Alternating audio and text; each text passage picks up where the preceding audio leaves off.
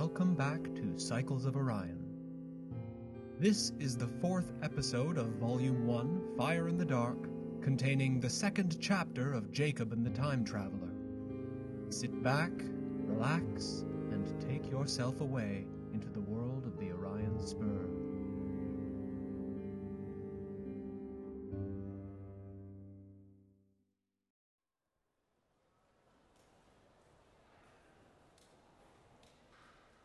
Jacob and the Time Traveler, Chapter 2.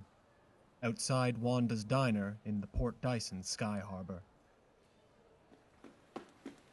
Hey, Time Traveler! Oh, Goddess, would you mind keeping that to yourself? What are you, paranoid? Who do you think is looking for you? You know how many crazy people shout crazy shit in the Sky Harbors? Here, watch this. Are you trying to tell me you ate your cousin? Come on, look around. Nobody moved, nobody even listened. They've all got lights in their eyes and sounds in their skulls. But you got nothing to worry about, honestly. It's one of the reasons I hate this place. All these people to see you, but nobody's looking to see. But you know, these days it's like this almost everywhere. Anyway, I'm coming with you. Oh, are you? But of course you mean that you're following me. Don't make it sound like you were invited. Oh, but I was. How can you expect to tell me that you survived an overwarp and claim to be a damn time traveler and then expect me to not be the least bit curious? I don't know. I guess I thought you were just a regular human being with apathy and fear. No way. I'm anything but regular. So look, why don't we fuel up before leaving? Get us both there faster. I tried that. It's why I came here in the first place, but my chit got declined. Ah, the life of an agate. Oh, get off it. I've got Pax enough. At least I did. Pax is the information-based composite currency of the Federation. What are you doing? Well, there's a visa check. I'm queuing up. Oh, man. You don't get off-world much, do you? What, you see a Damarian uniform and you immediately queue? Right, so a bit of a detour here. Damarian art, largely sculpture and paintwork, utilizes colors that fall outside the visible spectrum of human beings. The Damarians evolved amphibiously on Marion, a world on the far end of its bright star's habitable zone, and adapted eyes suited for their planet's peculiar quality of light. They possess the extraordinary ability to vary the rate at which they take in and process light, and so they are able to see in slow or fast motion relative to humans. This is a trick of the visual cortex rather than the eyes themselves, but it has led to two major developments for their species. One, they have produced some of the most spectacular art on the Orion Spur, and two, they have become the largest contributor to the Federation's law enforcement efforts outside of the Quinvold regime. Each of these developments comes with a major caveat. For the latter, it is that the majority of the Spur, humans, Lotzi, Choreo, and Battalions alike, associate the Damarians with the law and nothing else. When a spacer laments the crags, they're probably picturing a Damarian in uniform. As for Damarian art, it's an unfortunate fact that although Damarians have produced some of the most breathtaking pieces ever conceived, their art is largely made using colors available only to the Damarians themselves. To the rest of the Spur, a Damarian sculpture may as well be a formless but well-sanded slab of granite. And of course, this fact only serves to support the stereotyping of Damarians as harsh, generic, and humorless. It's a voluntary check. The Crags don't have power here. They're just trying to sucker suckers into feeding them data. And you're not a sucker, are you? Nah. I can tell you're a blowhard. Look, if you see anyone other than Vermilion Port Authority, you can walk on by. Come on. So we walk on by and into a waiting gate. Then Matthew says he's hungry. And sure, we got a little time to kill, so we stop into another diner. I'm not sure why I didn't grab something at Wanda's, but anyway, this place is a lot busier given that it serves drugs other than caffeine. Matthew eyeballs a menu and looks disappointed. Have you got anything that doesn't come out of a printer? No. Anything at all? A stick of flavor paste? Anything? No. All right, give me a pack of nutrients. What size? Small. What flavor you want? Blue? Meanwhile, I've already found a seat next to a group of kids. Probably about a quarter at their oldest. That is a quarter into their expected lifespan, which translates to roughly 35 years old on Earth. With gene therapies and cybernetics, humans can be made to live many centuries, although the most effective life extension treatments are available only to those who can pay the outrageous fees. The oldest living human being in Jacob's time is Martin Pax, son of Dyson Pax and head of Pax Enterprises, who clocks in at over 212 Earth years old. Now, you're going to see Pax a lot, but only in name. The vanity of that family knows no bounds, and their vanity isn't the only thing that doesn't have boundaries, but that's neither here nor there. The kids are laying around, practically drooling and falling all over each other. A few of them are sucking on a pen and breathing out huge clouds. A couple of more chugging down some kind of beer or something. Knowing these types, it was probably or something.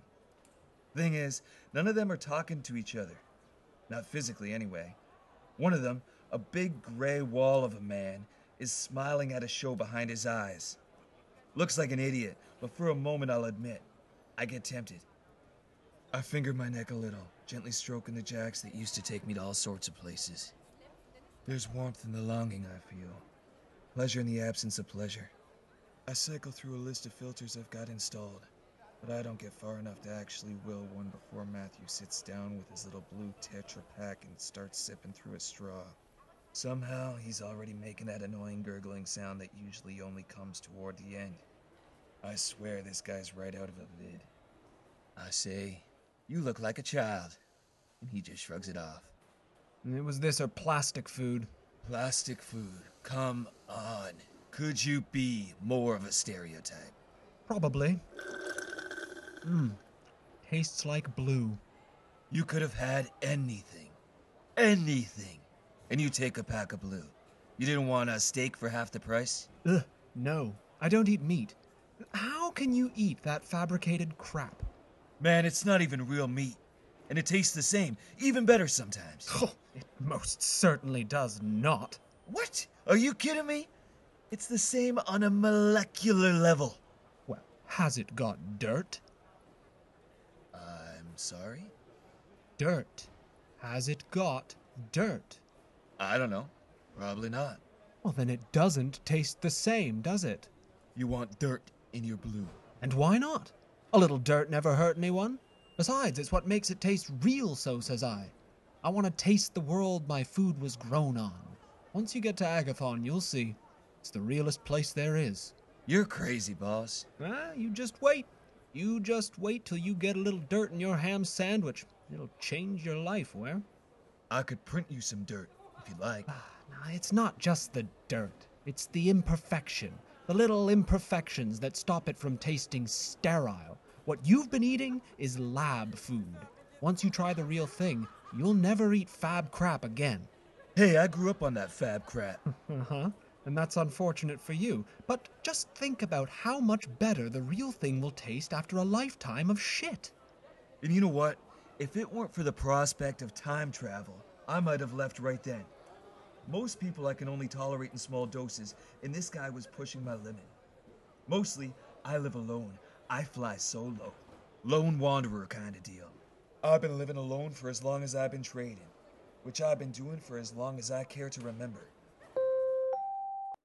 Truthfully, Jacob's loneliness was only a side effect of his self-diagnosed genius. The highly intelligent kept few friends and were prone to long stretches of solitude. Check and check. And the key phrase for Jacob here is care to remember. See, everything before he signed on to the Traders Guild was a blur of phony joy and neglect. Everything except Wanda's. Wanda's and the flights that followed were the only real things on Vermela, the only things that weren't simulated or endured. There wasn't a single thing that Jacob could remember from his time in Port Dyson that made him smile, unless it included weightlessness or Wanda's glazed red eyes. And while he was weightless, Jacob was the king. He ranked in the top 10 pupils at his flight school. He could have been number 1 if he'd applied himself, but there was a veil over his life as a youth, a constant sense that life was happening somewhere else or in some other time or some other body. Living felt like waiting. It was only after he'd given up on flying professionally that Jacob realized how happy it had made him, and by that time he was too bitter to go back. And now I bet you're wondering, bitter about what? And it's a good question. But unfortunately for all of us, that's something that Jacob hides even from himself. No human likes admitting they're afraid.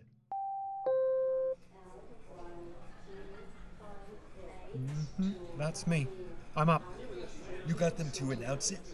Do you seriously not even have a tablet?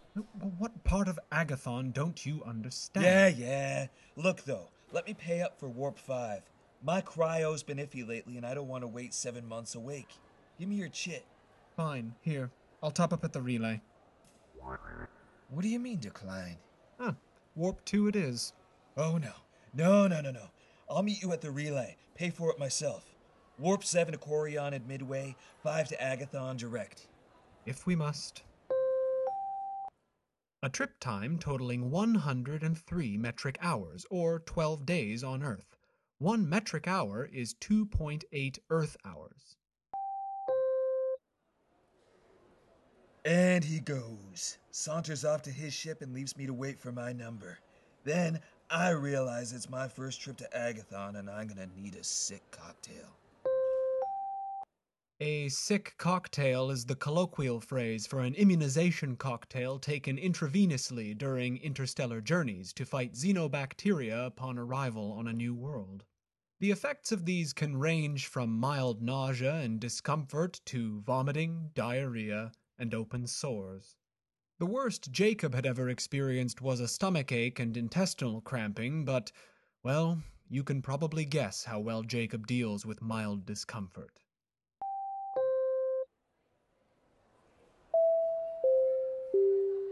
Attention traveler. Immunization is mandatory for all passengers to previously unvisited worlds. Records indicate no previous travel to Agathon. That's right. I need the juice. Do you have a full complement of elements in No, your car? but I got enough. May I interest you in a full resupply sponsored by PAX Enterprises? No. I'm fine. Just give me some codes. Thanks.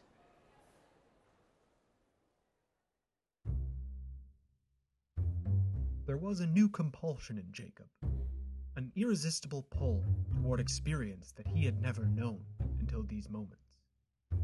It could be easy for a person to feel like the verse was at their fingertips when the entirety of human, Battalion, Choreo, Damarian, and Lotzi knowledge was only a thought away, but with so much knowledge so readily available, there was no labor behind curiosity, and so no catharsis in the knowing.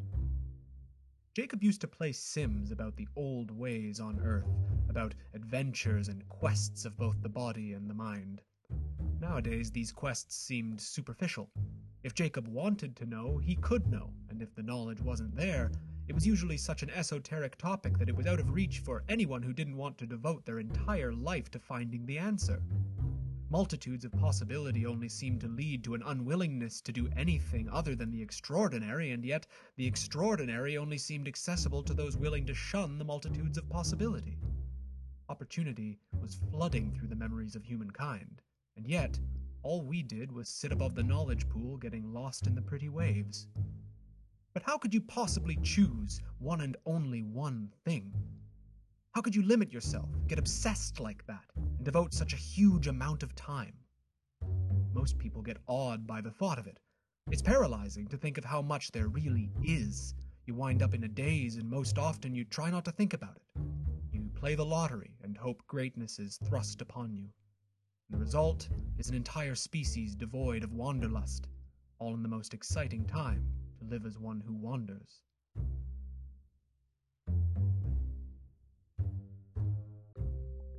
I just don't understand why anyone would do anything unless there was at least the possibility that they were gonna do something new. You've gotta be an original. Am I right? Why would anyone catalog? Why would anyone redo? And those damned Agate. Somehow they've all gotten rid of the drive to outdo each other. They progress without innovation, subsist, and thrive. It doesn't make sense. It's definitely not for me, nah.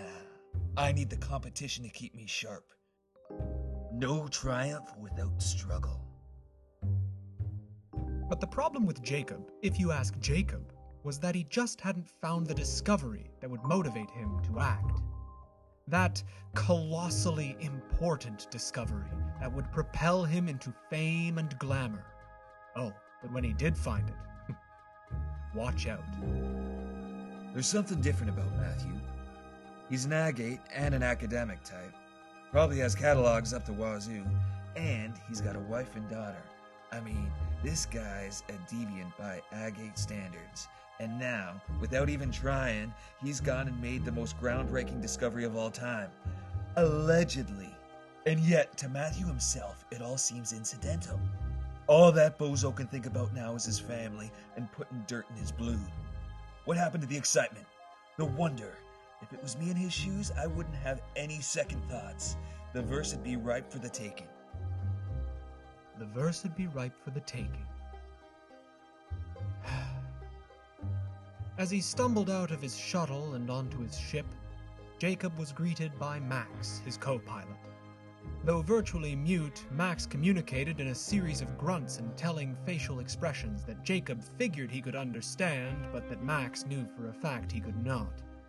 Jacob had a hard time dealing with people, but Max he could stand, if not understand, even during long interstellar journeys. You see, they both liked the same things. Historical sims, documentary vids, drinking to excess. Max didn't drink, but he often enjoyed Jacob at his most inebriated. But that being said, most inebriated was also when Jacob could get the most violent and ill-tempered. So I pull away from Port Dyson and I set course for the Corion Relay. When I get there, the time traveler's ship is drifting close by, and you should have seen this thing. Looks like a dagger, and it's red from the light of the sun, so it looks like it's dripping blood or something.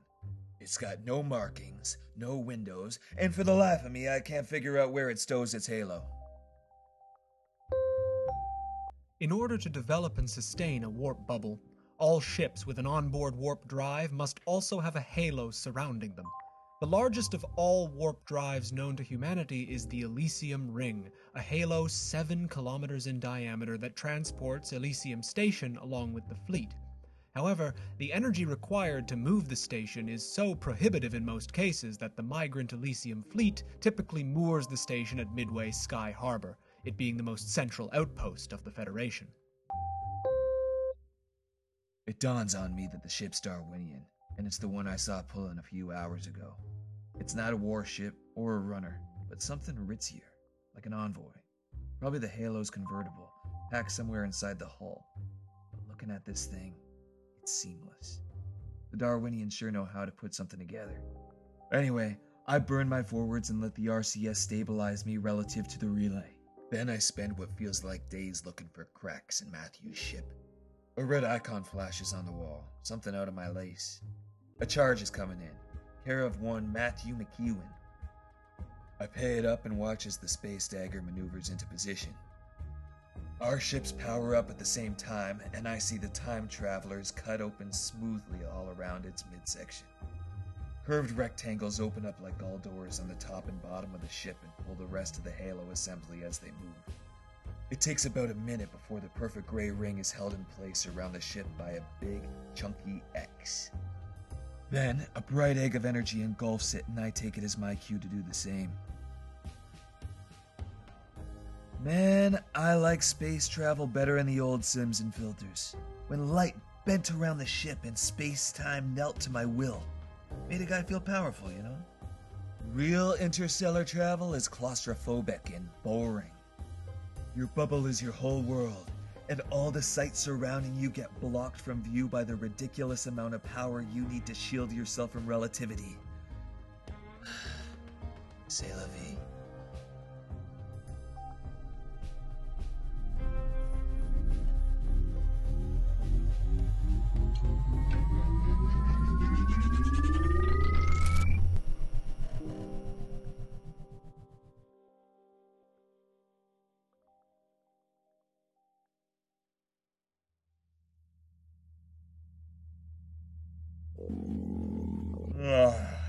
It's been 5 days since my fabricator broke, and 3 days since I run out of rations. Not to mention that the last thing I gotta make before the Faber broke was that fucking sick cocktail. Which at this very moment is, making a mess of what used to be my gut. And now I'm thinking Max has been sneaking a bit more than his fair share of food since I got sick.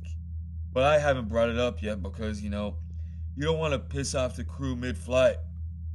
Cryo's an option. Not one I like much, the latch is still broken. And before you start to wander, no, Max wouldn't be any help at all. I don't know if you know this, but, Max, apart from the fact that he'd been sealed in his own pod, which is much smaller than mine, otherwise, I'd take it in a heartbeat. But on top of that, Max had the misfortune to lose his thumbs in a freak genetic mishap. Poor guy can't even pick up his food. He's gotta eat everything face first. So yeah, I'm sitting on a bridge, spirit in hands, trying to drown the sickness and pain in my stomach, and maybe try to trick myself into believing that whiskey is food. Max. He's sitting next to me with his worried look on his face, like he cares or something that I'm throwing myself deeper and deeper into a pit of anguish. Anguish. Max, 3 months at sea can drive a man to drink.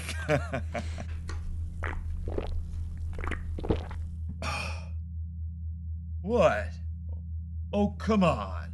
It's not like you've got all the answers.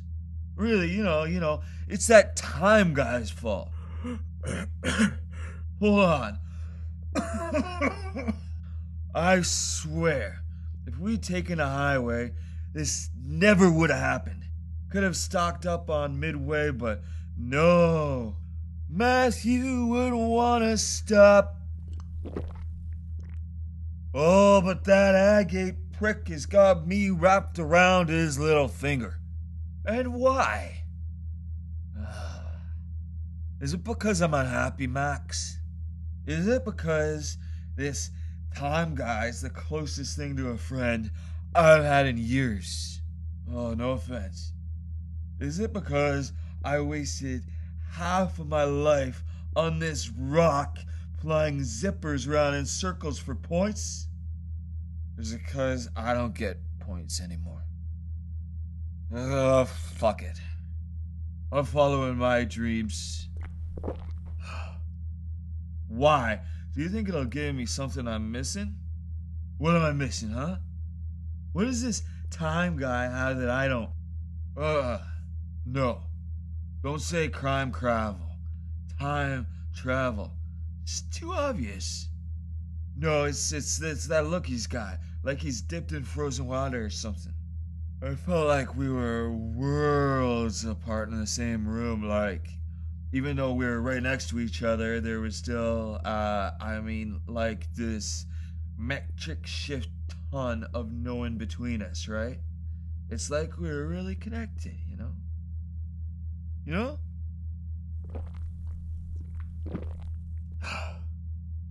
We don't really get to decide this shit, do we? Like, I'm here, I'm going, I'll be on Agathon, we hope, in a week. But that's not gonna happen. That's not gonna make me really get it, you know? It's not about knowing, Max. It's about understanding. Whoa. And then there's the wonder of it, right? Like, you gotta wonder, don't you, Max? Who hasn't wondered about this? I mean, what do you know? What do I know? People who overwarp, they just poof. Well, like, the wiki I got says, implodes, pulverizing contents, dispersing so quickly that it's nearly impossible to find a trace. So yeah. Poof. Fine, whatever. Change the subject. Yeah, you've been great company, Max. But if we're being honest, you're kind of shit for conversation.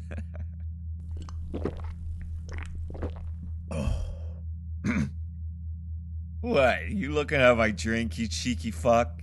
We got a whole week left to kill, and I've run out of guns to calibrate. I need something to do to pass the time to keep me from thinking about how hungry I am. Fuck. Thanks, Max. Now I'm thinking about how fucking hungry I am. Now I'm out of booze. Lucky for me, there's more in the hold. Unlucky for you, once I drink another bottle, I'll finally get drunk enough to put a zipper up your back. Come on! What do you want me to do? Sleep in a crybay that might be a coffin? I'm coping the best I can here, Max. At least I'm not sitting here drooling, checking into a pleasure dome, turning my brain to goo anymore. You ought to be happy for the improvement. Oh, I hate it when I yell at Max. Poor guy doesn't deserve it. But sometimes I just... Anyway, talking about the pleasure domes and all got me thinking about flipping into a filter. Then I get this rush of euphoria up my spine and a smile fades from my face as quickly as it comes. I know this moment. I know it well. Always in this moment, I start really thinking about the options I've got in front of me. I know that if I will up a filter, doesn't matter what one, that I'd immediately want to kill it again. So I would, and then I sit and think, well, what else am I gonna do? And then I go through a list in my head of all the productive things I could possibly do with my time. Creative stuff, mostly. I like to draw. I like to render things in 4D. I'm not very good, but I figure if I force myself to do it for a while, I get into the habit, get better, and then it'd be fun. Filters, though, and Sims, yeah, they stopped being fun a long time ago. Now, they were like a shadow of fun. A fuzzy idea of joy that rises up out of pure nostalgia.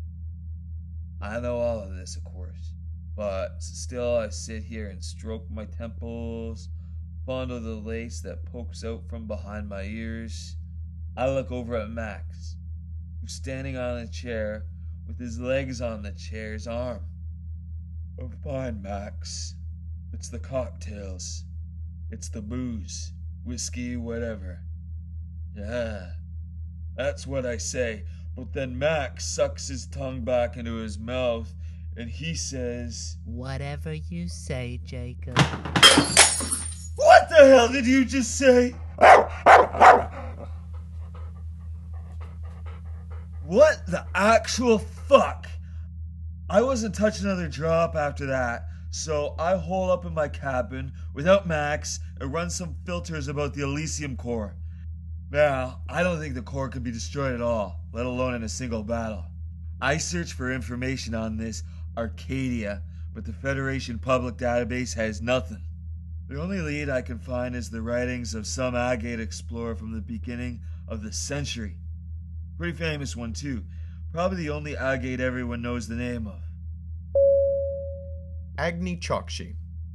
Agni Chokshi and his crew, see the CS Weaver, set out in the days before the Federation to check on the progress of humanity among the stars. They traveled from world to world, writing logs and compiling the internal networks of each civilization into what would one day become the extranet. Will to see more. So I flipped through some logs to find Horizon, but there's only one entry. Goes a little something like this. Today, we land on Horizon to meet with the descendants of those brave souls who first sacrificed their lives to bring species into the sky. Yeah, he's an Agate.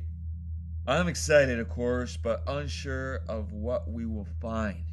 These were they who sought to find a life augmented further even than our Darwinian sisters and brothers. A life lived in perpetual and artificial connection, like a technological nirvana, a simulated samadhi. But I cannot say. I truly know nothing about which I speak. And yet you go on. I expect the information we gather will be essential to creating a catalog of the human condition. But nonetheless, I struggle to imagine what sort of society would have come from such an unbridled and invasive technology. The Darwinians augment their genetics, which is why they have chosen such a ridiculous and oblivious name for themselves. Fitting, I suppose, that their name should come without too much creative agency. But the Darwinians have yet to become a single entity. Their body still has legs, arms, kidneys, all connected but separate. Horizon approaches, and I wonder what sort of body its people possess. Will there be separation between them, or will I hold session with a hive? More later. But when I look, there's nothing else. There are more entries, mind you, but none talking about Horizon. None that even make a passing comment about having considered going to Horizon. It was like Agni completely forgot about it.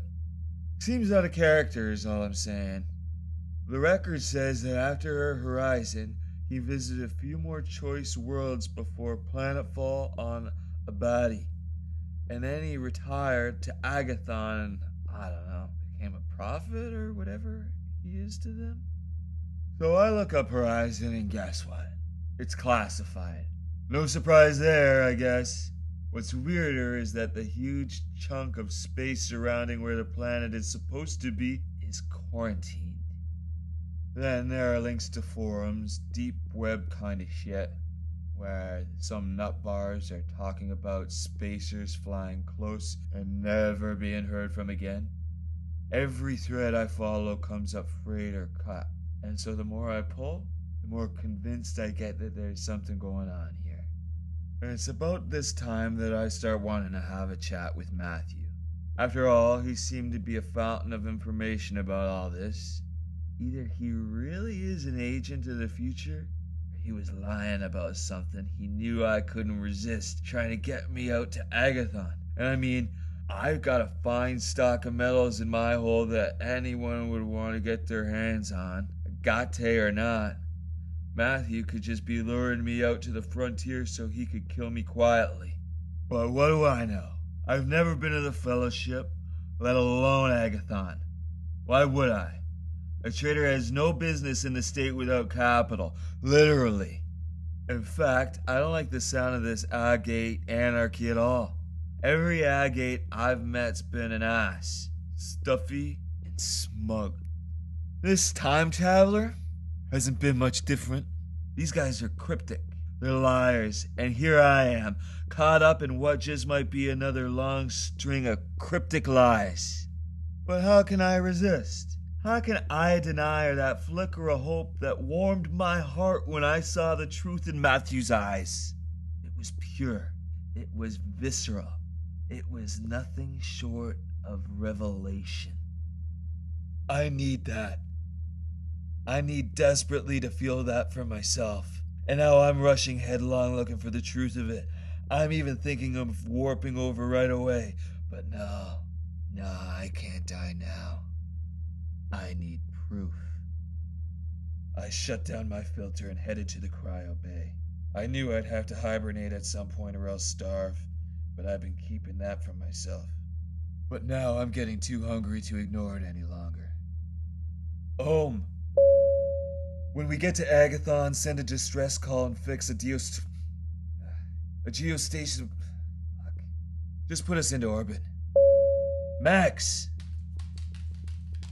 I know, I hate it too, friend. But it's the ice or we're on ice. Engage cryo sequence.